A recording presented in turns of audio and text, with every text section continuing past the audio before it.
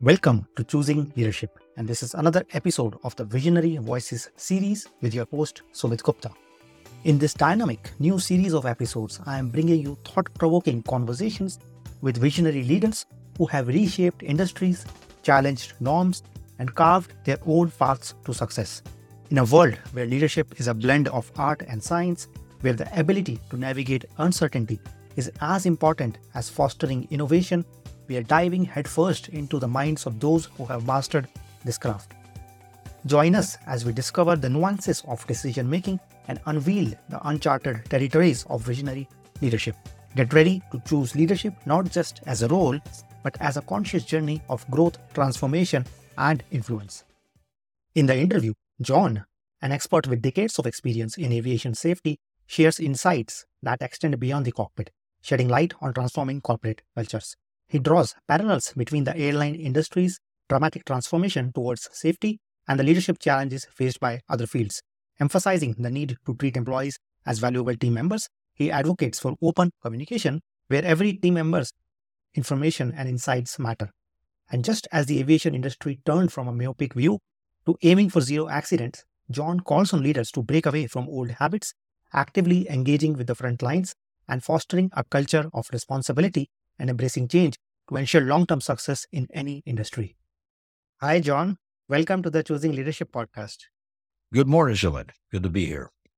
It's a pleasure. In fact, I cannot show or tell you how big it is a pleasure to have you here with us today. And I'm sure everybody who's listening to this will love this conversation.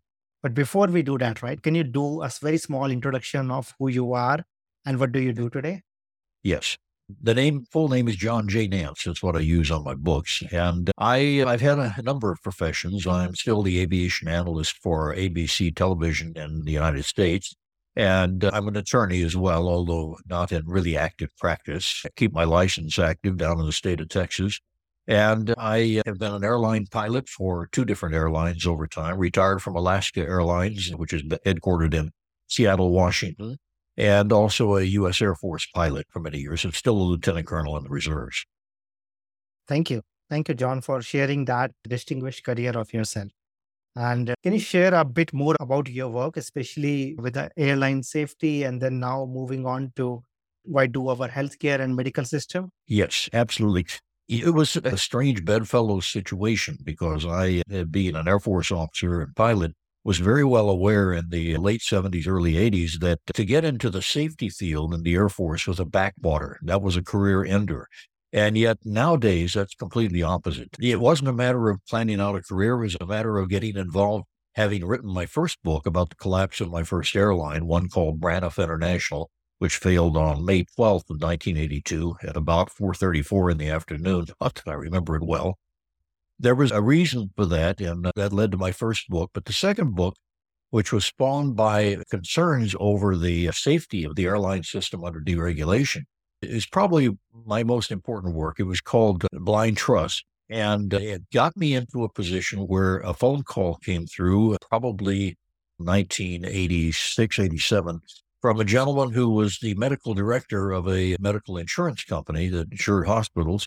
And Dr. Eric Knox was his name. And he said, I've been reading your book called Blind Trust, and I'm in a hotel room in Boston, and I just had to find your number and call you because you need to come talk to my people. I remember telling Doc, I don't know anything about medicine. I'm just a consumer. My expertise has become aviation safety and airline safety. And he said, no, you don't understand. He said, everything that you guys have been through in aviation and all the changes that you've made are exactly what we've got to do in medicine, and we're 30 years behind you. And boy, was he correct about that. I've spent the last almost 30 years now trying to translate these human factor elements from aviation and from nuclear power generation, for that matter, to the medical profession. So that's been an ongoing situation. And really what it comes down to, and this is the element that startles me so much because it's applicable to any human endeavor, literally any human endeavor.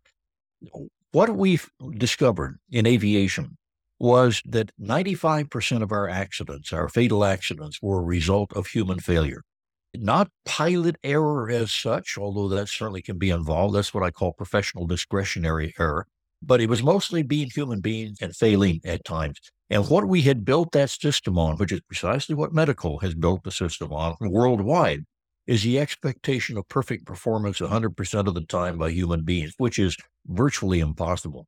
Recognizing that in the 80s and turning it around and say, if we can't get rid of human error, then we better start building buffers to absorb the errors that we can't get rid of.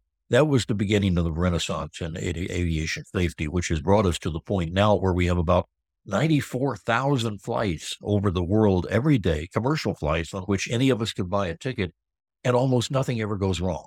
Comparatively, there's a tiny percentage.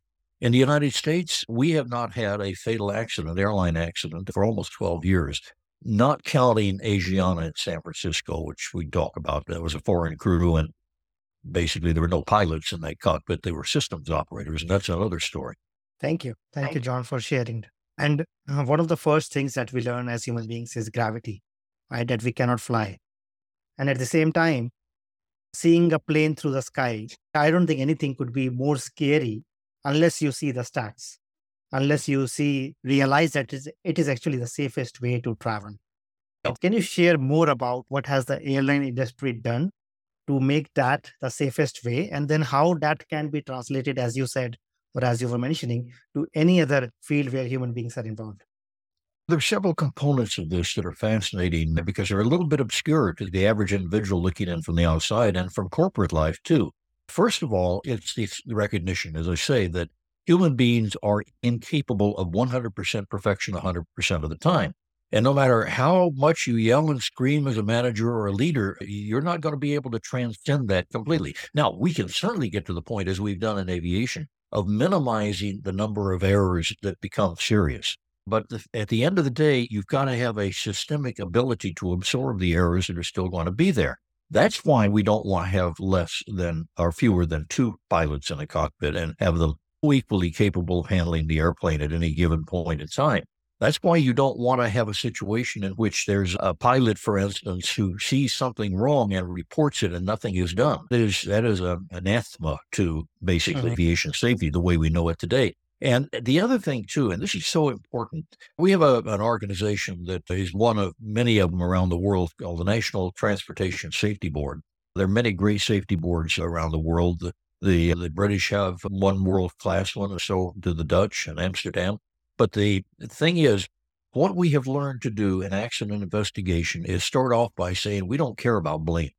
Blame is for the lawyers. They can figure that out later. We don't care about blame. What we want to know is every single solitary thing that went wrong, large and small, that might have contributed to this accident, because it's not just one cause. When we had a lot of accidents going on 30 years ago, I was still doing broadcasting. I would roll out of bed sometimes at 3 a.m. in the morning, and I could do 45 seconds just from memory without even knowing the facts of what had happened, on the basis that there was never just one cause in an airline accident. And what sometimes it appears that you could say, this is obviously what happened. There were contributing factors. Even if a pilot makes a terrible mistake at the last minute, what was his or her mental attitude? What had their previous 72 hours been like? What had their training been like? There was always more than one layer you could pull back to get to the truth of it. Now, when you translate this into corporate life and into the business of running a business, one of the most important aspects is that everything that goes wrong, large or small, is a message from the underlying system. And if you're deaf to that message, or you don't have a systemic ability, or you're a leader who just basically pushes that away and says, I expect perfect performance, you're not going to be anywhere near as effective, and you may be disastrously ineffective because you're not going to pick up those lessons. So it's one of the greatest aspects of what we have learned to do, and we're learning in medicine, but it's bringing over it from the aviation industry and from nuclear power generation and from the building trades, is this idea that we've got to look for every message the underlying system sends. You remember the Challenger accident, the first space shuttle that we lost. That was a result of many different factors, but one of the key elements was the inability of the system and individuals in it to listen to a voice from the wilderness, actually from Utah, trying to say, hey, it's too cold to launch. But because they were not used to listening to messages based on anything that had gone wrong in the past, they were deaf to it. And we saw the result. Yeah. Yeah. And I want to address this from two angles, right? One is the systems angle, that what is it that we can do on a systemic level?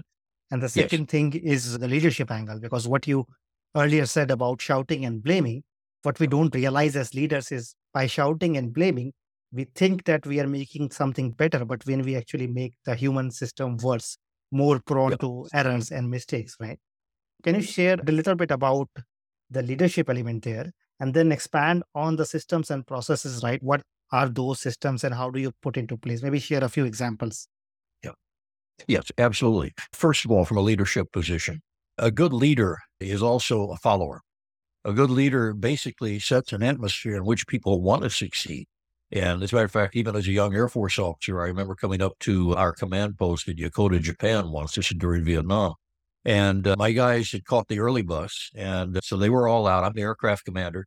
They're already out there in the field doing what they need to do to prepare the airplane. I'm walking up to the command post, and a lieutenant colonel says, "A little late, aren't you, Colonel Nance?" I said, or at that time, Captain Nance. And I said, "Yeah." I said, "I'm their leader. Which way did they go?" He thought that was a terrible thing to say. I think it's the exact right thing to say because you trust your people. You have deployed them correctly. It's always a constant battle of getting the right people in the right place and nurturing them. If that's the case, you don't need to be out there in the lead telling everybody what to do when they already know the job. You trust them. So I'm their leader. Which way did they go is second only in my mind to the wonderful phrase of exactly when did I lose control? It's very important to me in translating this to all other elements, and certainly in business, to say that when you are in a position of leadership, your job is to extract, orchestrate, and apply all the human talent that is entrusted to you. And that's a different definition. You don't hear that very often in essence or in philosophy terms or philosophical terms from masters of business administration schools. And yet that really is the essence of it. How well can you take the human talent entrusted to you, energize it, focus it, and apply it? That's the measure of a true leader. Now, when you put this in the context of what we've learned in aviation in terms of safety, and what we're trying desperately to infuse into medicine and not terribly successfully lately with COVID, what you end up seeing is that on a systemic basis, you've got to have a structure in which people are free to speak up, free to immediately pull the emergency stop on anything, that who feel empowered as part of a team. And there's a phrase that I use, and it's only mine. Everybody has different definitional ways of saying the same thing. But to my mind, a good team, whether it's a company that's 10,000 strong or whether it's just a small office or anything in between, it's a situation where you need basically a collegial interactive team. Collegial because everybody on the team has respect for everybody else or they wouldn't be there. And of course, this has to be set by the leader. This is incumbent upon the leader to set that atmosphere.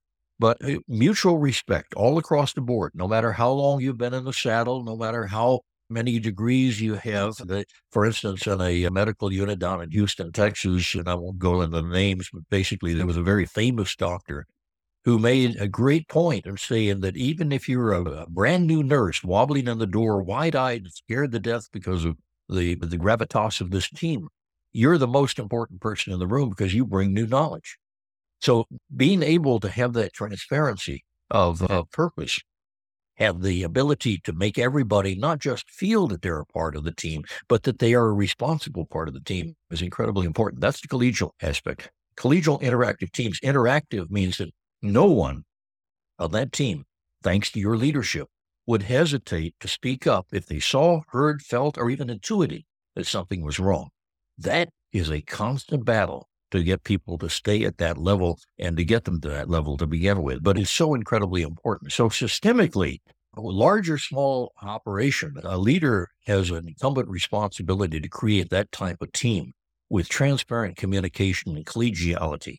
And if you don't, again, you're not going to be operating at the highest level. You might achieve a lot, but you're not going to be able to get the best out of people if you're doing a Jack Welch type of thing and just yelling at everybody. Yeah. Thank you for sharing that. Can you expand a bit on your work with the medical industry? Because another thing which, as human beings, we don't like is somebody telling us what to do, right? So there Yeah, is a yeah. psychological resistance we face to somebody else, especially an outsider coming in. And that many times stops us from changing or even asking for help. So, how has your work been received? What are some of the challenges that you have faced? And how have you found ways to overcome that?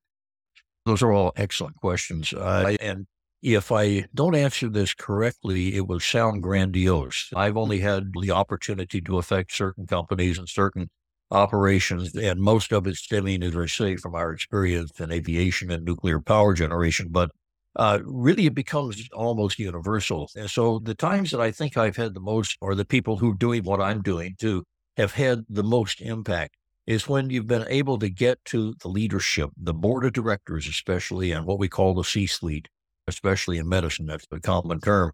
The CEO, the COO, the CFO, especially, as well as the board, and get them to reorient their thinking into whatever it is they need to take care of that they're not taking care of. And believe me, right now, hospitals all over the world are in a lot of trouble in many different ways. But in the United States, especially, and to a certain extent, our Canadian friends, we are in a bit of disarray in terms of what the heck we're doing in healthcare. Let me talk about that just for a second, and we'll get back on the mainstream. The reason for a hospital is to serve the community. Matter of fact, they're licensed based on that. And yet, because this great nonprofit system, there is a profit-making group of several different companies that have for-profit hospitals and clinics, and that's fine. But the nonprofit group very often are lying to themselves. They say they're nonprofit, and yet they're concerned so much about the bottom line. But when it's positive and they're making a lot of money, what are they doing with that money? They're investing in new buildings and new campus and a citadel over here and over there when they should be fine-tuning what they're able to do with what they've got. And I see this illness as part of the constant myopia in American medicine, which is, by the way, not a system. I'm not the one to say that. George Halverson, who used to run a company called Kaiser Permanente, said that we don't have a system of medicine in the United States. We have a great non-system of wonderful people, wonderful parts, great science, great institutions, but it's never been put together. And because we don't have a single payer, and because we have this cacophony of which some people can go bankrupt because they've had medical bills they can't pay, the idiocy of this is also extrapolated to the impact on the psyche of the doctors and the nurses and all the people involved, because they've got to keep the doors open, they've got to keep the money flowing, and pretty soon the determination of what needs to be done is a monetary determination and not a medical one. We can change that, not just in the U.S., but worldwide, but we're going to have to pay attention to. We're the laughing stock of the world in the United States right now in terms of not having a medical system that makes any sense. And it's not that everyone in the rest of the world has a perfect system, but there are a lot of attributes that we could select from, almost like a smorgasbord, and come up with something that works for the U.S. But we are so locked up in partisanship that I just don't see it happening anytime soon. And people are dying as a direct result. Now, the reason for getting off in that is because what I was trying to apply and am trying to apply is safety. In other words, if you don't have patient safety, what do you have? If you're going to kill your patient because you got the wrong site surgery, for instance, or you had the wrong medication, and there are 1,000 different variations of this, then you have no quality at all. I used to say to boards, see their eyes go wide open, you may have a quality committee, but you haven't even touched safety. Quality and safety are not the same thing. They're inextricably intertwined, but they are not the same thing. So to get that lesson and to apply it, the first thing that an organization has to do from the very top, and as I say, the board is incredibly important on this, is to try to reorient their thinking to what are the most important elements that you have to bring to the community, because you're operating under a license. Is it building new buildings? I'll give you an example. Hospital in the south of Chicago, rather. Chicago, as you're probably aware, as most people I think are aware, is a really dangerous place in some parts of the South Side. Tremendous gang activity, drug activity. The police can't keep up with it. I was working with a board and with a senior leader of this hospital, and all of a sudden realized that the building that I'd seen under glass in the lobby, the model, was what they were getting ready to build for $150 million because they needed new operating rows. And when I asked the CEO, I said, where's the influx?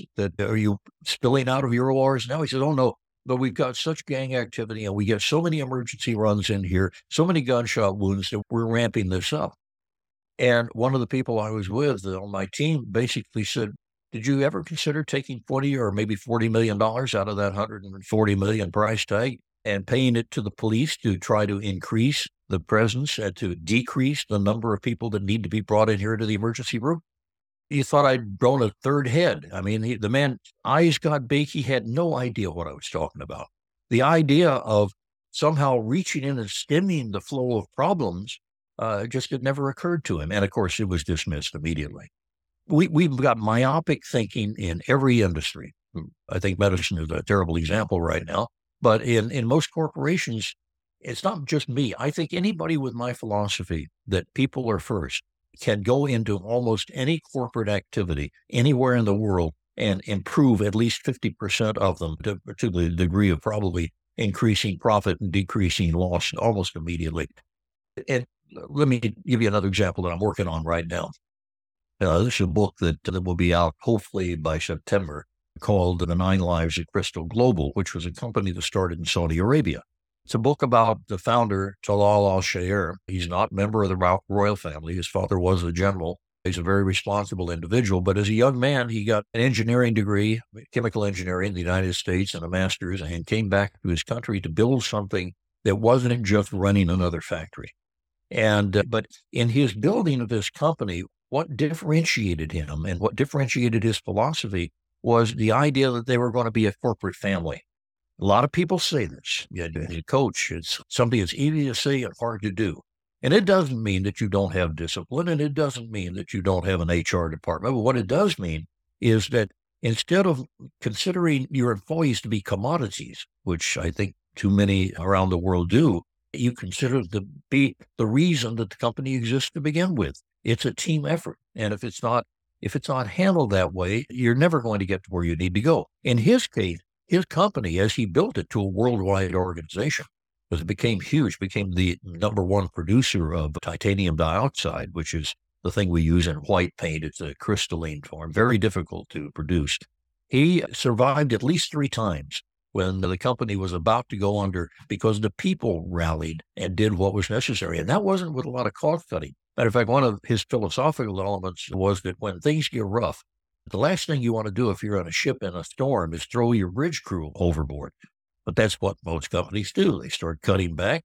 And then all of a sudden, when times get good, they can't ramp up fast enough. Anyway, it's a fascinating story. But the thing that struck me so much is that, and in Saudi Arabia, for instance, with Aramco and with Thobic and all the other companies that have grown up in petrochemicals and producing oil, and of course, the kingdom sits on a huge amount of oil still. But there's going to become a time when that commodity won't be worth anywhere near what it is today. They know, they are very well aware, the king, the crown prince, are very well aware that they have got to morph that country into being able to have industry on a level of production that does not involve petrochemicals. But it's easier said than done. And one of the things that I am adamant about after having researched this for years is that they're never going to succeed. Regardless of how many billions they put into it, they're never going to succeed unless they start treating people not as commodities, but as team members. And of course, that means a tremendous amount of addition to the educational system, which they're working on.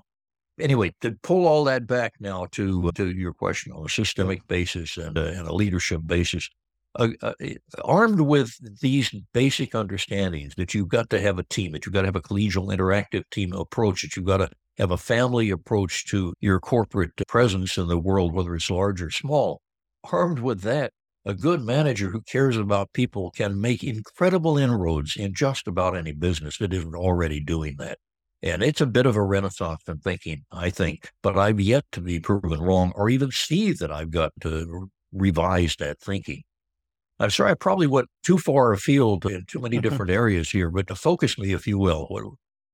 Yes. I think what I love from what you just shared is how you start at the top and that CEO level or the board level clarity on why are we here is so important. And that can translate to that. Yet at the same time, once again, comparing to the airline industry, there is so much of myopic viewpoints, not just in the medical system, but also in how we run our companies, our organizations. Yeah. And I want to understand from you, what is the difference, right? Is it that airline disaster is so visible, is so headline making that we took action at one point and said that we have to fix this, while medical deaths or even corporate, like we don't die, but maybe there is a lot of mental health impact or the loss of productivity. It doesn't make the headlines, right? So the leadership is still in that thinking, which is basically 5 decades old. but we are still not making the same amount of action with the same kind of urgency. So comparing it to the aviation industry, what do you see is the difference? Is it that like an airline disaster is so big and nobody can avoid that? That's one element. That was probably the element that built a fire under our tails in aviation, because we wouldn't have an airline industry if we had continued along the lines we were. Now, what happened in the late 70s and early 80s, and mainly because of the accident in 1977 in Tenerife that involved KLM and Pan Am, it killed 583 people, and may it always be the worst accident in history. Hopefully we never exceed it. That started a change that by 1982 had become a course that was called Crew Resource Management. Actually, it started with Cockpit Leadership Resource Management. It morphed into basically the idea of trying to say to a crew several major things. First of all, you are looking at a first officer, at that time a second officer, flight engineer. You are co-equally responsible for the safety of everybody on board this airplane and everyone over whom we fly. You are co-equally responsible. Of course, the junior member is saying, what can I do? The captain's not going to listen to me. Yeah, he will now, because we're retraining him. And if he's not going to listen, he's not going to be a captain at this airline. That took us only about 4 years to get this instilled. It was amazing, because it was a complete change from the idea that the captain was God and you didn't talk back to him, etc., and you had to be very careful what you said to him, to one in which you're judged as a captain. You're not going to keep your 4 stripes if you tell your co-pilot, when I want your advice, I'll ask for it. It was a complete renaissance in thinking. And although it seems like we're only talking about the cockpit culture, it had a huge impact. The reason that we had to do that, and United Airlines was basically the ones who founded that course, and then it spread everywhere. The reason we had to do that was because every time we have a big screw up, a lot of people die. And it's simply true that no one out there really on a regular basis wants to climb on an aluminum tube and go into a hostile environment, but they have to do so because it's become a major part of our lives, business-wise especially, but even personal around the world. So if that's the case, and we can't educate everybody that gets on board as to what those strange noises are that they hear. For instance, if you've ever flown an Airbus A320, when a hydraulic system on the ground starts, it sounds like somebody's sawing something down below. Whoop, whoop, whoop. I don't know why they did that, but Boeing doesn't make those noises, by the way. I'm a little bit prejudiced.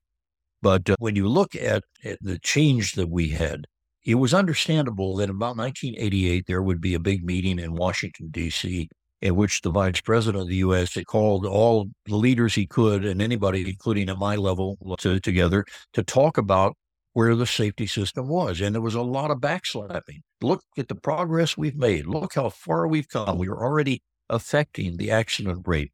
And a very wise gentleman by the name of Dr. John Lauber, who had been a member of the National Transportation Safety Board and had been one of the founders of a reporting system that has become very important called the NASA Ames reporting system, where people can make reports anonymously, and yet they're protected from FAA retaliation, if there's any such to be had. He got up to the dais and said, I'm the keynote today, and I had a nice speech all prepared. I'm throwing it away. He said, I'm really upset.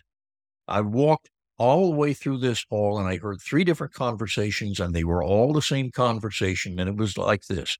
We've made such incredible progress. Look what good boys we are. But this is a very technologically complex industry, and we know we're never going to get to 0 accidents. There's always going to be a statistical noise level of accidents down there. And John said, we got to stop that thinking right here, right now. If you don't believe in 0, that we can get to 0, we're never going to get close, because we're always going to be tolerating this certain low level, and we're not going to take the extra mileage it takes to be able to stop it. The same principle, by the way, in medicine. All right, now we're trying to teach leaders and doctors especially that, yes, we can get to 0 negative impact on patients, but it takes understanding these principles.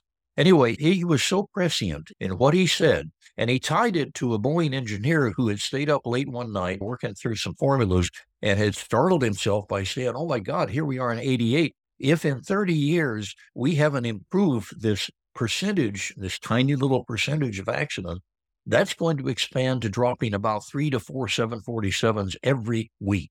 And we're not going to have an industry. And I tell you what, for one particular situation to have that much effect over time on a industry that employs hundreds of thousands was just really amazing to see. But that was the beginning of our trek to zero. And if we're not there, we're so close. But the beauty of it is that no one in this industry, no CEO will get by with any more, or our board is going to get by with any more saying we've got a sufficient safety system. It's never sufficient. And the other point is, and I have to make this to pilots all the time, you may achieve perfect safety, but you can't rest on your laurels, because the way we achieved it is by balancing a little ball bearing on the top of a perfectly spherical inverted bowl. You got to watch it all the time, because if you look away and it starts down one side or another, you start, for instance, cutting back on your bare stocks or things like generators at outstations, or you cut back a little bit on your training, or you make a few allowances over here to save money. You're on a track to disaster.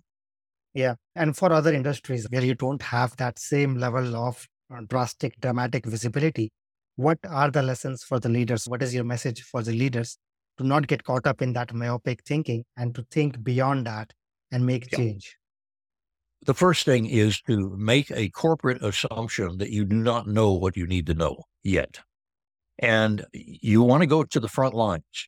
It's hard to get them to talk. And if you just put a suggestion box, the old suggestion box, it's not going to happen. You got to aggressively go after your people and say, you're co-equally responsible for everything that goes on here. I need your counsel. Maybe all we're talking about is the bolt that you turn on the assembly line, but I need to know what that bolt means. I need to know if there's any problems with the tools.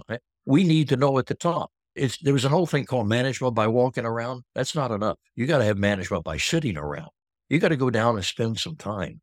If you're the leader, absolutely. You cannot spend your time just listening to your lieutenants. You've got to go to the source as well. Now, that doesn't mean that you micromanage and run the factory from the factory floor, but what it does mean is whether you're running an airline, whether you're running a hospital, you've got to struggle constantly to find out what's really happening on the front lines and to make sure that your system and your people are able to adjust to that.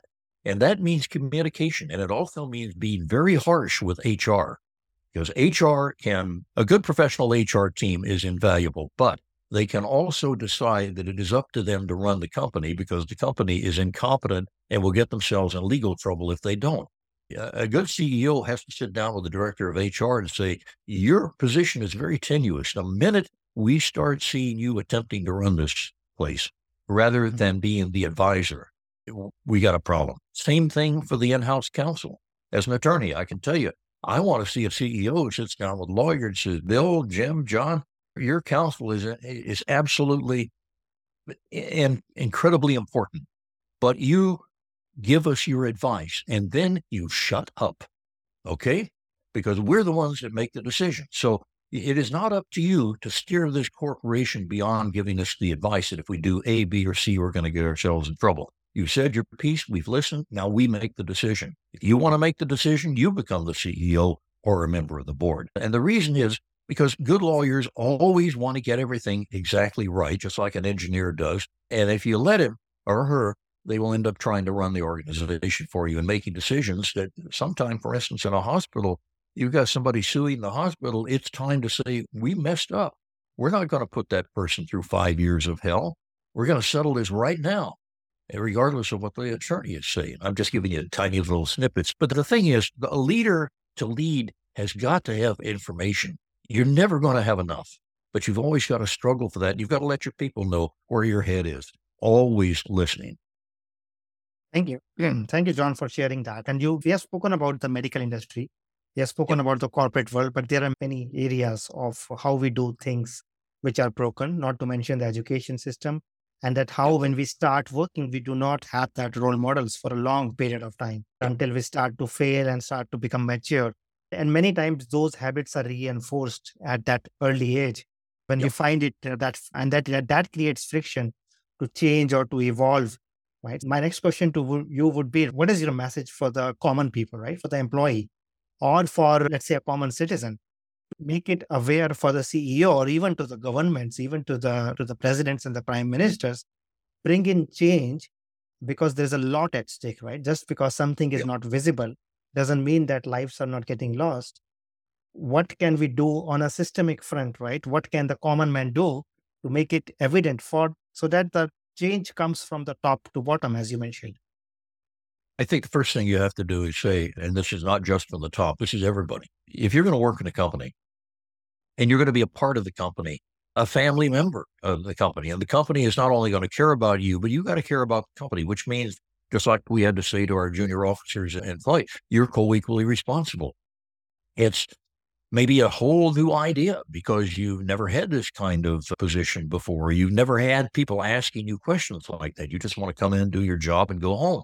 That's fine, but go someplace else because if you're going to work here, we need your information on what you feel. We want it done respectfully. We want it done in an orderly fashion, but we do not ever want your voice silenced when you see something that needs to be reported. Now, that's part of the process of binding together a company. One of the things that, we've all experienced this, either vicariously or directly, a company that puts out a house organ, maybe it's a monthly magazine, maybe it's something like that. It may be slick and beautiful, but it really isn't aimed at the people. It's aimed someplace else. The first airline I worked for, called Braniff International, which, as I say, failed in 1982, it was the first airline to paint airplanes garish colors and to even have an artist come in and paint, use it as a canvas. Leather seats and departure lounges. We did that. We're the ones who started that. You see a lot of innovations that Braniff came up with. But when they put a magazine out, they were talking to the world and they weren't talking to us. And sometimes it got ridiculous. In 1976, I think it was, they came out with a thing called Braniff Ultra Service. Now, that's all well and good, and the flight attendants especially were standing by to find out what exactly this ultra service was. 6 months after they unveiled this and put it as a major part of their multi-million-dollar advertising campaign, somebody said, oh, maybe we ought to bring the people in on this. He means someplace out there. And when we finally found out what it was that people were expecting when they picked up on this ultra service thing, then we were able to do it. But for 6 months, the company flopped around and people were making a joke of it in the general community as well as the people in the airline. We only had 12,000 people. It's nothing compared to the size of some of the mega carriers today, United, Delta, American, KLM, British Air.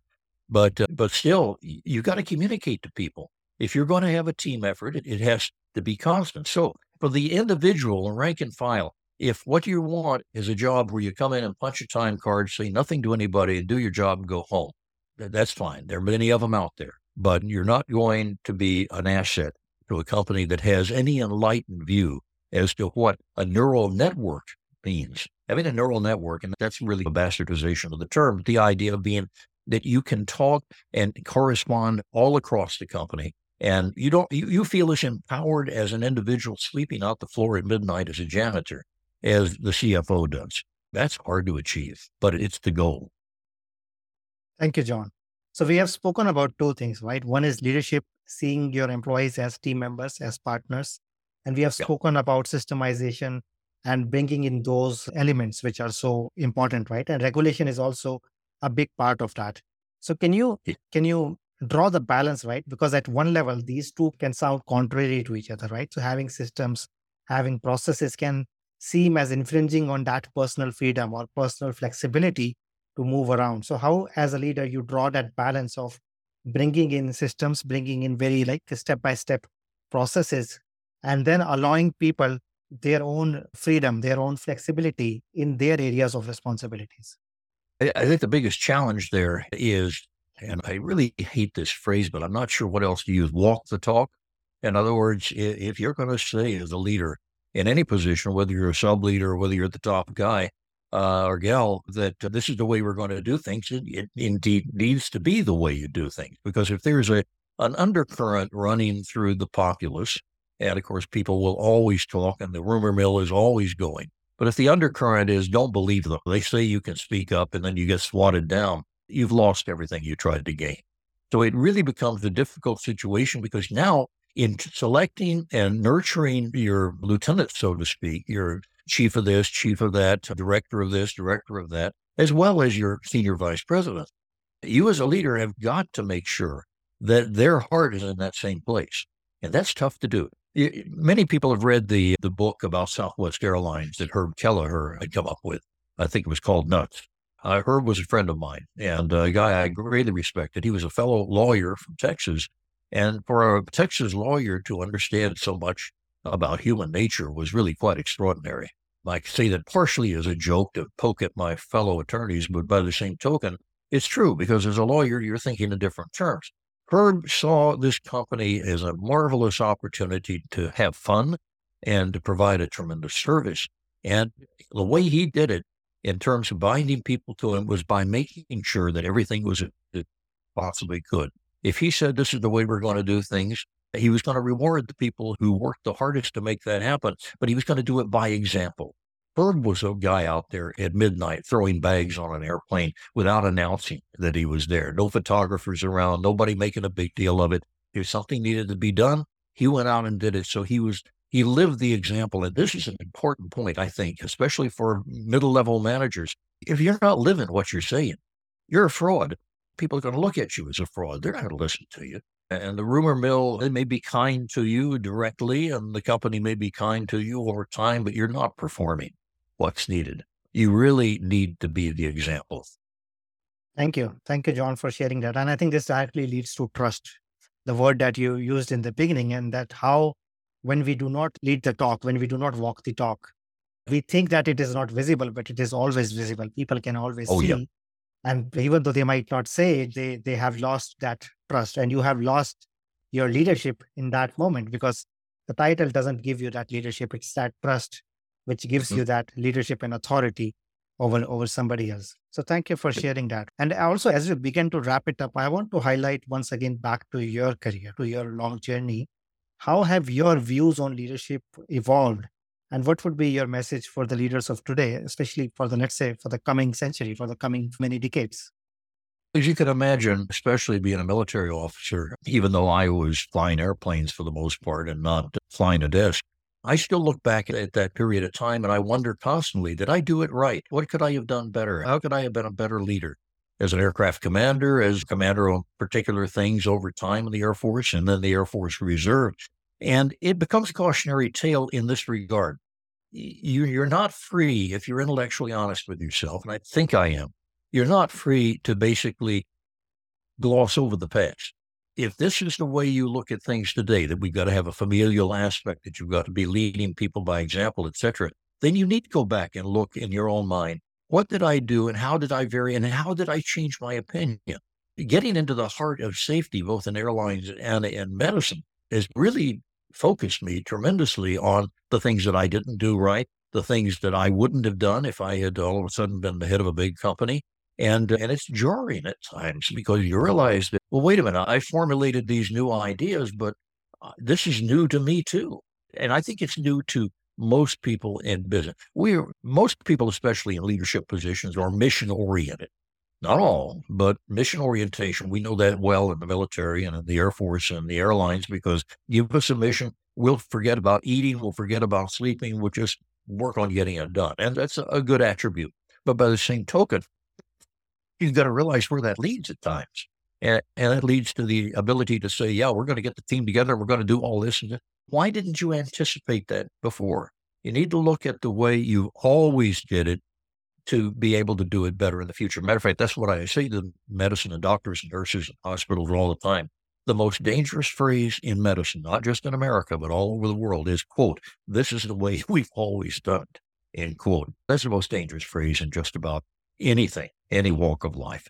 I would love, for instance, to be able to affect the educational system, but they simply aren't organized enough. There's not enough money to support the changes that are necessary. And so we have over 70 years in the United States sunk lower and lower with respect to the quality of our public education. And it shows. We've got a body politic that can't make a decision because half of them don't understand, for instance, what a representative democracy is. In a company, you've got the capability of focusing people and educating them as well as educating yourself. But to get back to the original part of your question, I think it's always a personal journey, but you need to be very honest with yourself. No, I'd have understood this. I talk about one situation that occurred to me. As a matter of fact, it would have been fatal. I had a crew member, a very young, brand new crew member who spoke up because we had changed our methodology in the late 80s to saying to people or to ourselves, My most important task as an aircraft commander when I come in and meet my crew is to bind them into a team. That wasn't the way it was in Vietnam back in the 70s. It was a matter of coming in and saying, I'm the commander, and here's what I want you to do. I completely changed over that period of time. And this really does impact the way I look at the world, the way I look at corporate, the way I've worked on this book, and the way it'll be presented. It's just important to understand that change is a change between a structure that is controlling things and a philosophy. I would say that basically what we're trying to do in any situation is create a philosophy with strategy beneath that and with tactics at the very bottom. But if you don't know philosophically what it is that you stand for, you're not going to get it done. I ramble there a little bit, and I apologize, but that's one of the most important elements to me is being honest with yourself about what I would have done 20 years ago versus what I know now. Thank you. Thank you, John, for sharing. And I think that sums it up very nicely, right? Because what you mentioned is looking inwards, that self-reflection and seeing this as a personal journey. And because so many times as leaders, we are looking outwards, right? We are looking at what to do or what to fix or whom to fix, that we forget to look inside that and also thinking about that what am I might be doing, that this is the condition in my organization, right? So easy to ask, So, why is my organization or why are my people this way, rather than asking what I might be doing or how I might be behaving, that this is the outcome that I have. And I yeah. think that's a huge place of vulnerability and also courage for each of us to go there and to really find our own answers and then grow and evolve on the journey. And you're so right to mention the word courage, because it does take that. It takes courage that you're doing it the right way, even though you were not used to doing it this way. And it takes courage to basically turn to your people. It takes a lot of courage to say, what do I do that you like best? Do you have the tools to do your job? What can I do to better the situation for you and make it easier for you to do your job? And what don't you like? To get honest answers from people takes a while. But to ask that question, it takes courage. You're absolutely right. Thank you. Thank you, John, for sharing your insights. Thank you for sharing a part of your journey with us and for Thank you. everything that you shared with us today.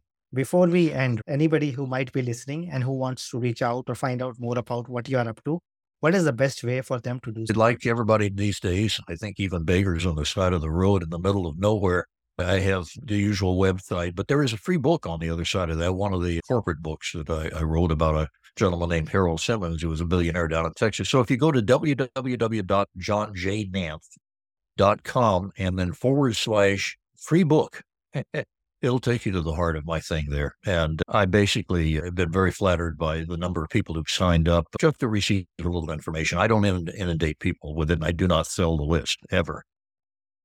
Thank you. Thank you, John, for sharing everything that you have shared. Thank you for your Thank wonderful you. careers, for your service, and for everything that you continue to do and that you will continue to do in the future. And I want to wish you all the best for that.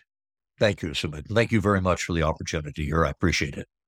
Thank you. It was a pleasure. And that wraps up another inspiring episode of the Visionary Voices series on the Choosing Leadership podcast. If you enjoyed this conversation and find value in this episode, be sure to subscribe, rate, or leave a review on your favorite podcast platform. Your feedback helps us reach more people and share these transformative insights with a wider audience. Remember, leadership is about continuous practice and not just about intellectual knowledge. And we love hearing from all of you, so feel free to reach out and share your thoughts, questions, and takeaways. Thank you for listening to Choosing Leadership. Always remember that you are enough, you're loved, and you matter. This is Sumit, and until the next time, keep choosing leadership.